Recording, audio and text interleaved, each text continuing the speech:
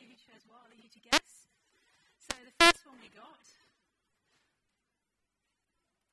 Bride and Prejudice. Not Pride, but Brides. It's not the programme that's on TV. It's basically the Bollywood version of Pride and Prejudice. Interesting choice. The next one I got was a story called The Fugitive. You may know this one is about a guy who was wrongly imprisoned for murder, and the story how he proves his innocence. The next one, we actually had 4 people chose this lot.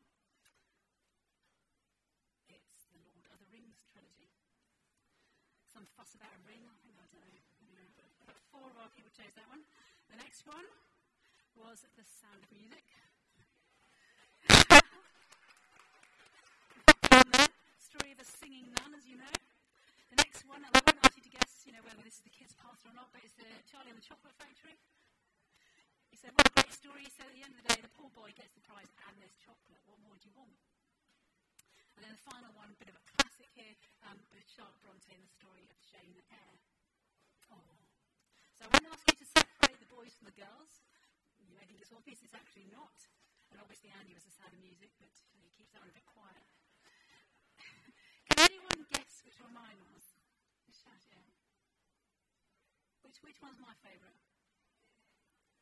Oh, look at that, I've got a few. Very good, Jane Eyre. Yeah, that's my story. I love that. Love that story. If you don't know the story, it's the story of an orphan. She had a pretty rough start in life. She was abused and rejected, and her best friend died in her arms. Not a particularly cheery one, is it? But she decided to make the most of her education. She became a teacher and later a governess. And then it's a very long, complicated story, but she ultimately ends up marrying the boss, the lord of the manor, basically. So she had a very insignificant start in her life, but she made a decision that actually her past was not going to hold her back, that she was going to determine her future, get that education, and so off she went. And so today's title is actually A Future Not Defined by Our Past. And this is really part of our Healing and Freedom series we've been looking at over the last few weeks. So I want to spend some time today just looking at how we can move on from really difficult circumstances or situations in our lives so that they don't define who we become. How can we move on maybe from relational brokenness, maybe money troubles or loss, and into the better future that God has got for us? So I want to do this today by looking at the story of the life of David from the Old Testament. The story of David is spread over about 3 books, 1 Samuel, 2 Samuel, and 1 Kings in the Old Testament. You'll be glad to know we're not going to read it all today. I think you'd be missing your lunch if we did, and maybe a football match, I don't know. But let me just give an overview of the story of David. So he was the youngest of 8 boys, so bottom of the heap, so rather insignificant in those days, he was the youngest. And he was also a shepherd. And again, bottom of the heap, not a very good job to have, really. But as a child, he was actually chosen as king above his older brothers, which didn't make him particularly popular. If you've heard the story of David and Goliath, that's the David we're talking about as well. He kills that big giant dude with a stone. And he was best friends with a guy called Jonathan, who was the current king's son, so that caused some problems too. So a few ups and downs there. He was hated by the current king, which was Saul, which I guess you can understand. And the king actually put a price on his head and twice sent him out on suicide missions, basically expecting him to die. Not the easiest of times to live through. He also later in life committed adultery, and he in fact arranged for the murder of someone to try and cover up the adultery. And he also went through infant bereavement. His son by this lady that he had an affair with later died, and another son as well.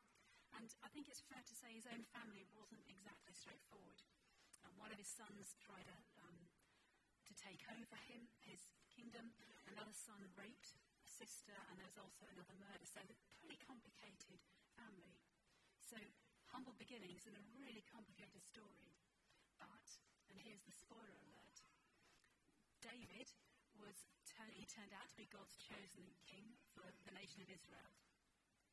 And in Bible times, he's really seen as a really big, significant king. Probably, other than his son Solomon, he was probably the most successful king in those times. So his story of David really towers over the kingdom of Israel and Jewish history. Also, if you look at his family line, you can follow it all the way from the Old Testament through to the New Testament, and you can follow it right up to Jesus, basically. His family line has got the birth of Jesus in it, the family line of David. If you remember that being referred to in the Christmas story. He was also a worship leader. He wrote a lot of the Psalms that we read. And later on, he is described as a man after God's own heart. So you look at his life and it reads a bit like a Hollywood blockbuster, doesn't it? You know, the ups and the downs and everything. And he had some really difficult stuff done to him that was out of his control. But he also made some pretty bad choices too, adultery and murder. So just to unpack that little story about adultery, one night he was a king and he was out on his roof and he spotted a lady called Bathsheba bathing on the roof, and he took a bit of a fancy to her basically. Invited her over and slept with her. But she was married to one of his soldiers, the chap called Uriah. As a result of the affair, Bathsheba fell pregnant.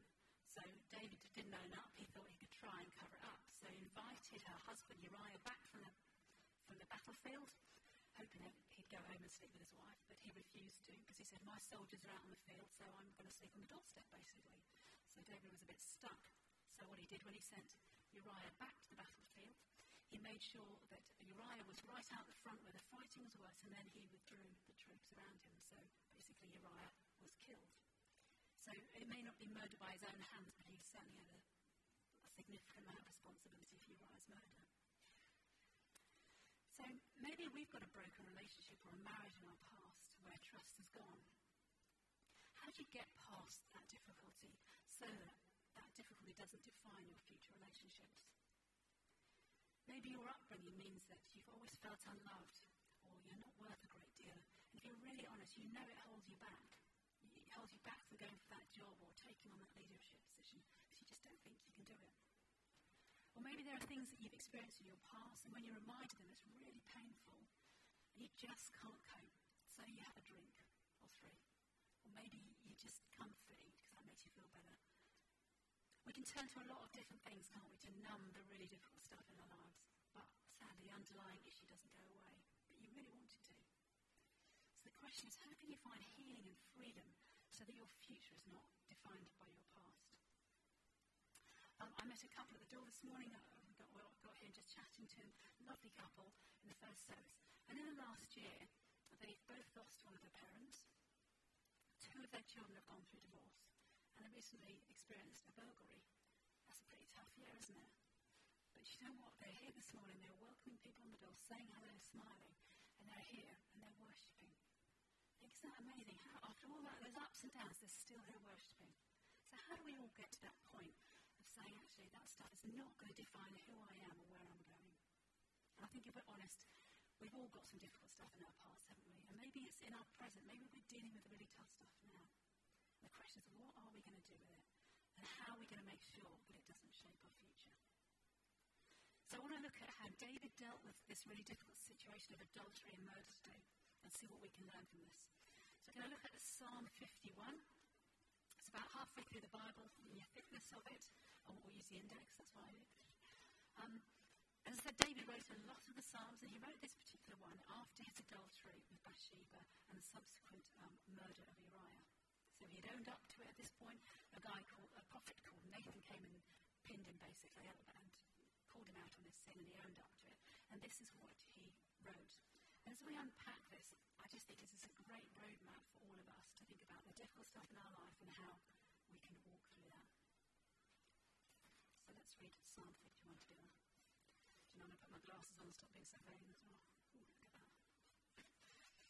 Have mercy on me, O God, according to your unfailing love, according to your great compassion, blot out my transgressions. Wash away all my iniquity and cleanse me from my sin. For I know my transgressions, and my sin is always before me.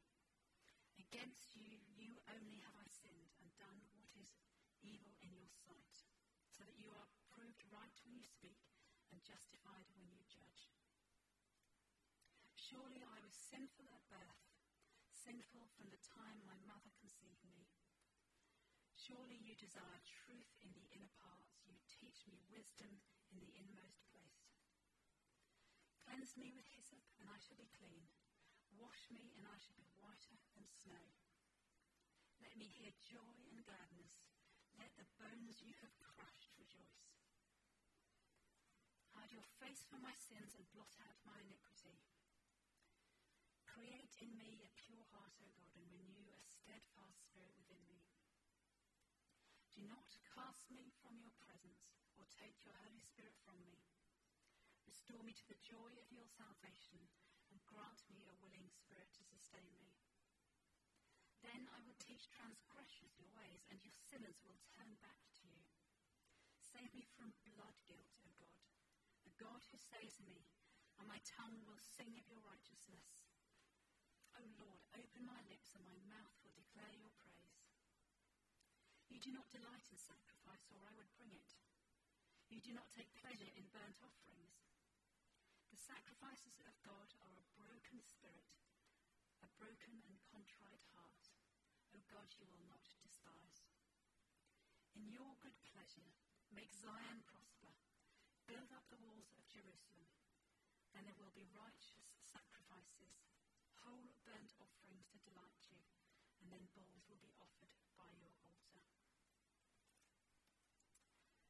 So as we walk this psalm, I love to see how David really lays out a bit of a roadmap for us of how we can get free from our past. And I think there are sort of 6 steps that we can take. So let's just walk through those together. So the first thing that David does is he does something called self-examination. He looks at himself, at who he is, and he gives a really honest appraisal of who he is. In verse 3, you'll see it says, my sin is always before me. In verse 5, surely I was sinful at birth, sinful from the time my mother conceived me. He knows exactly who he is. He understands his sinful nature. He knows it and he names it. And I love that David has such an honest relationship with his father. If you read some of his other psalms, you can see there are times he has a right old go, to be honest. He has a whine and a bit of a complaint and things are rubbish. But he says it exactly like it is. No holding back. And that is a really real relationship with his Heavenly Father. Nothing false there. And this isn't a one-off occasion in this psalm too. He regularly examines himself before God. He's very upfront about his sin. And he will often ask God to reveal his sin to him in case there's anything that he's missed himself. So he has this ongoing relationship of self-examination and that great habit before his Heavenly Father. I think this is a really great habit for all of us as well. Self-examination and an honest appraisal of ourselves. I want to give a quote here by a chap called Peter Scazzero. You may have heard us talking about him. He's a Christian author, and he writes on something called Emotionally Healthy Spirituality. Some brilliant material. I think there's some of the book tests that I really recommend if you want to just engage in this a little bit more. Listen to the quote. He says, you can go to church for 20 years and listen to the gospel and still do life in unhealthy ways. That requires a hard work of discipleship. You cannot change what you are unaware of. It's a really uncomfortable truth in that, isn't there? So a great step to take is to ask God to reveal what is in our past that he wants to work on. Are there any repeating patterns that he wants to break? Because being aware of and acknowledging something from our past is a really big step towards the future that God has for us. And we just need to name it, if you like, for what it is. So you recognise there's something that's holding you back. The second step is really about confessing our sins, isn't it? And this is exactly what David does. He knows he's done wrong at this point, and so he confesses it. He owns up for it and says, I'm sorry. In verse 3, it says, I know my transgressions and my sin is always before me. He did try and hide it at first, but he eventually owns up to it and says it like it was. And isn't that really the next step when we mess up? It's not trying to hide it with more deception, but owning up and saying it like it is. And it may help to tell another person about it, but certainly it helps to tell our Heavenly Father and to confess to him. And then, of course, the next step is we ask for forgiveness. Nobody else can do it, only our Heavenly Father can do that, and that is exactly what David does here. He asks God to take away the weight of his sin. In verse 2, have mercy on me, O God, wash away my iniquity. And again in verse 9, blot out my iniquity, wipe it out, remove it from me. And verse 7 as well, it says, cleanse me with hyssop and I shall be clean. For those of you who don't know, I'm a botanist. So hyssop, I'll give you a little bit of botany here. Hyssop is a plant, a Mediterranean herb, and it was used for purification in Bible times. It actually has antiseptic properties as well. And so basically that's what David is asking. He's asking to be clean, to be purified again. So we take our past and our sins to our Heavenly Father, we confess them, and we ask for forgiveness. And then what does he do? David pursues relationship with God. He actively pursues that relationship. Even when he knows he's messed up big time, he knows that without God he's lost. He knows that it's God and his Holy Spirit who has chosen him for the role he's got. He has qualified and equipped him for the office that he holds. And he knows it wasn't him, it's all about God. And so he says in verse 11, it says, "Do not cast me from your presence or take your Holy Spirit from me." He knows that he would be lost without that. So how can each of us pursue that passionate relationship with God like that? Well, just as you would with any relationship, it's about spending time together, isn't it? Spending time on a regular basis, being real, being really honest about how we're doing. And there's really no substitution or shortcut for that. It takes time and investment as it would with any relationship. And David puts that time in. And I love this fifth step too. I love that David doesn't just stop here, but he actually commits to journeying with others. He commits to journeying with them. In verse 13 it says, "I will teach transgressors your ways, and sinners will turn back to you." Isn't that remarkable? He's not just, "Oh, I'm okay now, thanks." But actually he wants to take others with him. He wants them to have the same freedom and relationship that he has. And isn't that true with our own stuff too? So often, if we've been through some really difficult stuff, maybe through a divorce or a bereavement, you really understand when someone else is going through it, and you want to bring them along on that journey too, don't you? And this is a great step for all of us to take, really, is to commit to journeying with others. Maybe you do that in a small group or in a prayer group or something like that. And just as a little plug, really, if you're not in a small group at Riverside, we would so recommend it, so that you can do life and journey with others. Most of our small groups, they meet in the evenings all around the area. And you basically just meet with 6, maybe up to 12 people. And it's about sharing your life together. It's about praying for one another, supporting one another, through the ups and the downs as well. It's about teaching and learning and growing together. So if you're not in a small group, we've got a small group board over there by the welcome point. I encourage you to go along there, pick up a flyer, try a group out this week. But find that place where you can journey with other people. And then finally, that response from David I love, which he does so often. He responds in worship. Verses 14 and 15. "My tongue will sing of your righteousness. My mouth will declare your praise."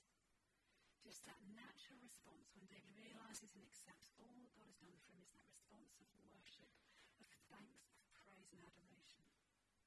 And of course, that's what we do on a Sunday here, isn't it? We worship, we respond, and also in our small groups too. But what about through the week? Maybe you can upload a few songs on your phone or put a CD in the car or in the kitchen or something like that.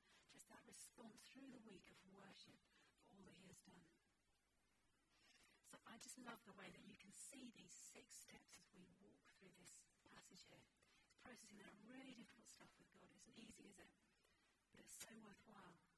But you think at the point that David wrote this psalm, he made a pretty bad mess, hadn't he, to be honest? He could so easily have just given up. He could have just, he committed adultery, had murdered someone. He was in a mess relationally with Bathsheba. Morally, as a king, he really hadn't set a great example. And militarily as well, at this point, things really started to go pretty wrong. And emotionally as well, he was really cut up. And a few years later, his son by Bathsheba dies. So he's in a bit of a mess, isn't he, really? Wouldn't it have been so easy to say, do you know what, this is so bad, I can't do anything right. I can't do anything worthwhile, I am just going to walk away and give up. He could so easily have given up and let his failures define his reign as a king. But he didn't, and look at the result. He trusted God and he relied on God, and he walked through his past and he walked through these things and he pursued that relationship with God, didn't he? And I just think this psalm is amazing where you think of the point he'd got to and what he wrote, and he walks through that self-examination, confession and forgiveness, that pursuit of relationship with God, journeying with others, and that response of worship. So each of us may just feel a bit overwhelmed by a past or even the situations that we're in right now. But I guess our encouragement to all of us is just to take a step today, take a step at a time. Maybe share our journey with others. Maybe tell your Heavenly Father how you really feel about that stuff in your past. Process it with him. Maybe engage in the Emotionally Healthy Spirituality books by Peter Scazzero. Great resource. Or there are other opportunities too within Riverside and beyond, prayer support and counselling. So I guess that question is for all of us today.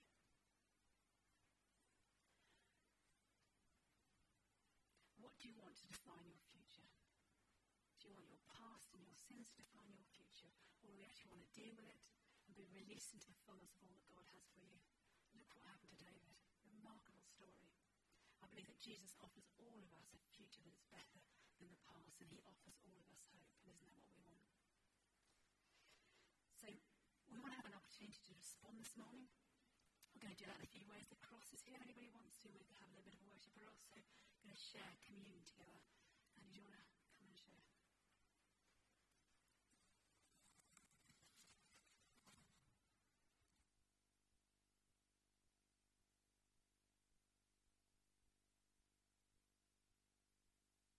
Wonderful. It's an encouraging story, isn't it? There's hope for us all. And just as Beckham was sharing, I just sense that there are some here today where there is stuff that you've experienced in the future, in the past, that God wants to use you to bring freedom to others in the future. You know, they always say the best person to help an alcoholic is a recovering alcoholic, because they're shared journey. And so some of you here may have a past in addiction or abuse or those kind of things. I think that some of you, the Lord is stirring vision in your heart that he would use you to help others. You know, one of the principles you see in the Bible is those that have been restored bring restoration to others.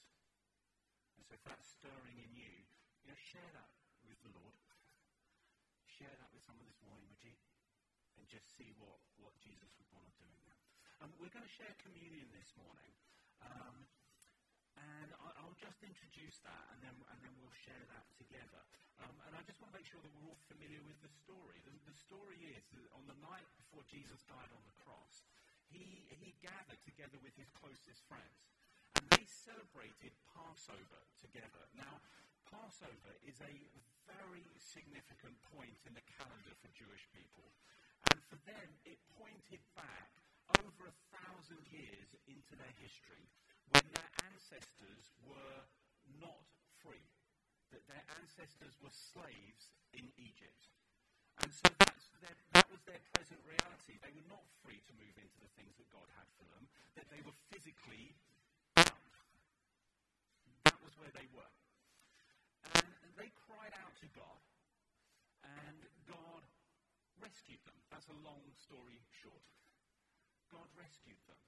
And so each year they would gather as families to remember that story of rescue. And that story of the great exodus, of being taken from a place where they were not free and released into the freedom and the blessing and the life that God had for them. And so they would remember that story. And so they would gather as families. And there's a point in the meal together where the youngest child would ask the father, "Hey, Dad, what went on?" I'm paraphrasing it a little.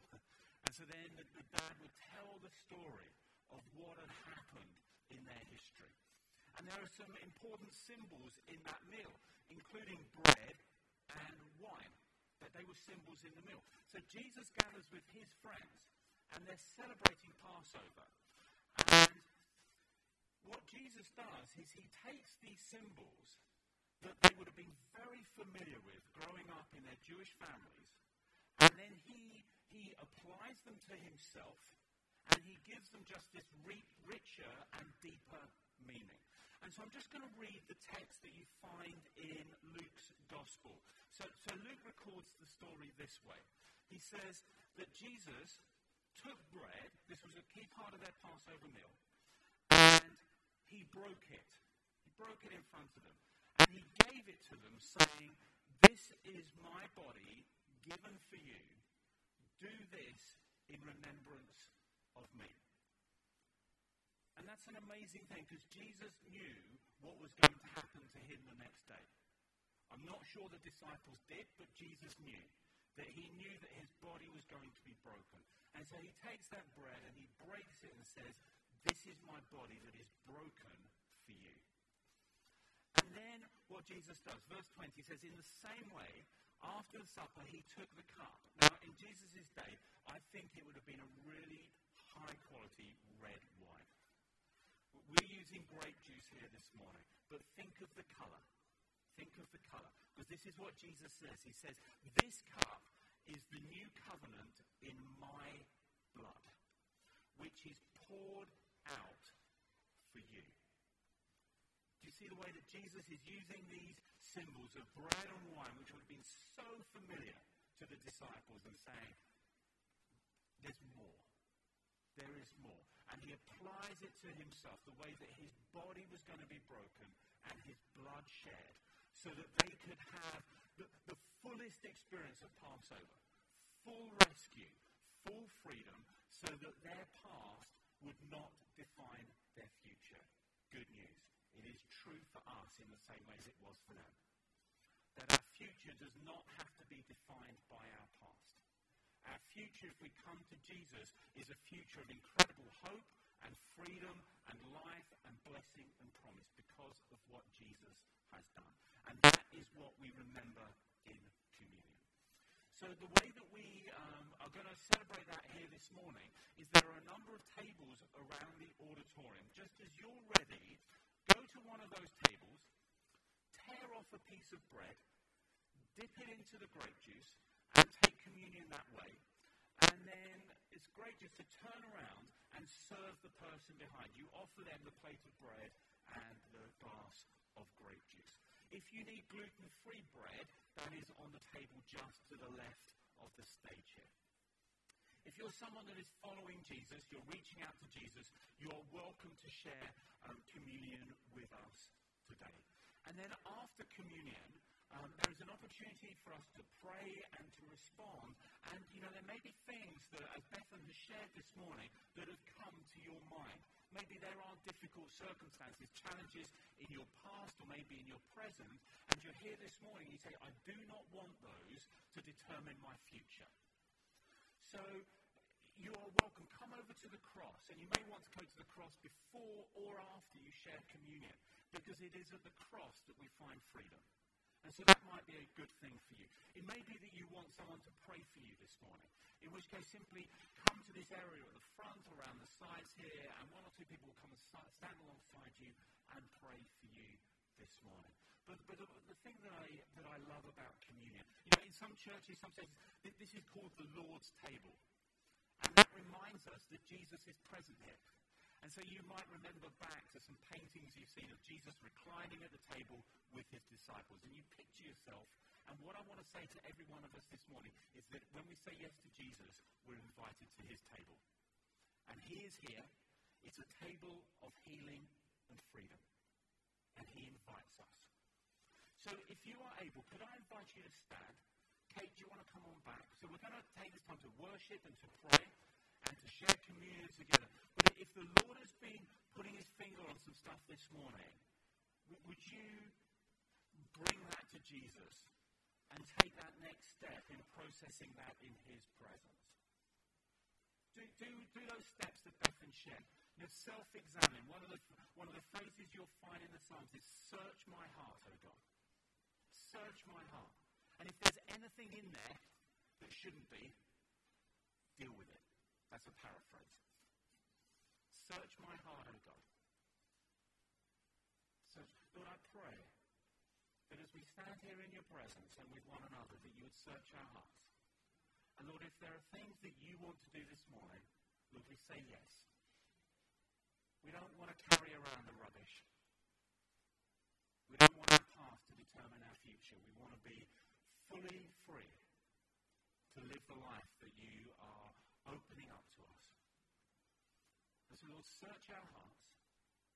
Lord, we come to you in as honest of ways as we can. And Lord, where there is stuff, we confess that to you now.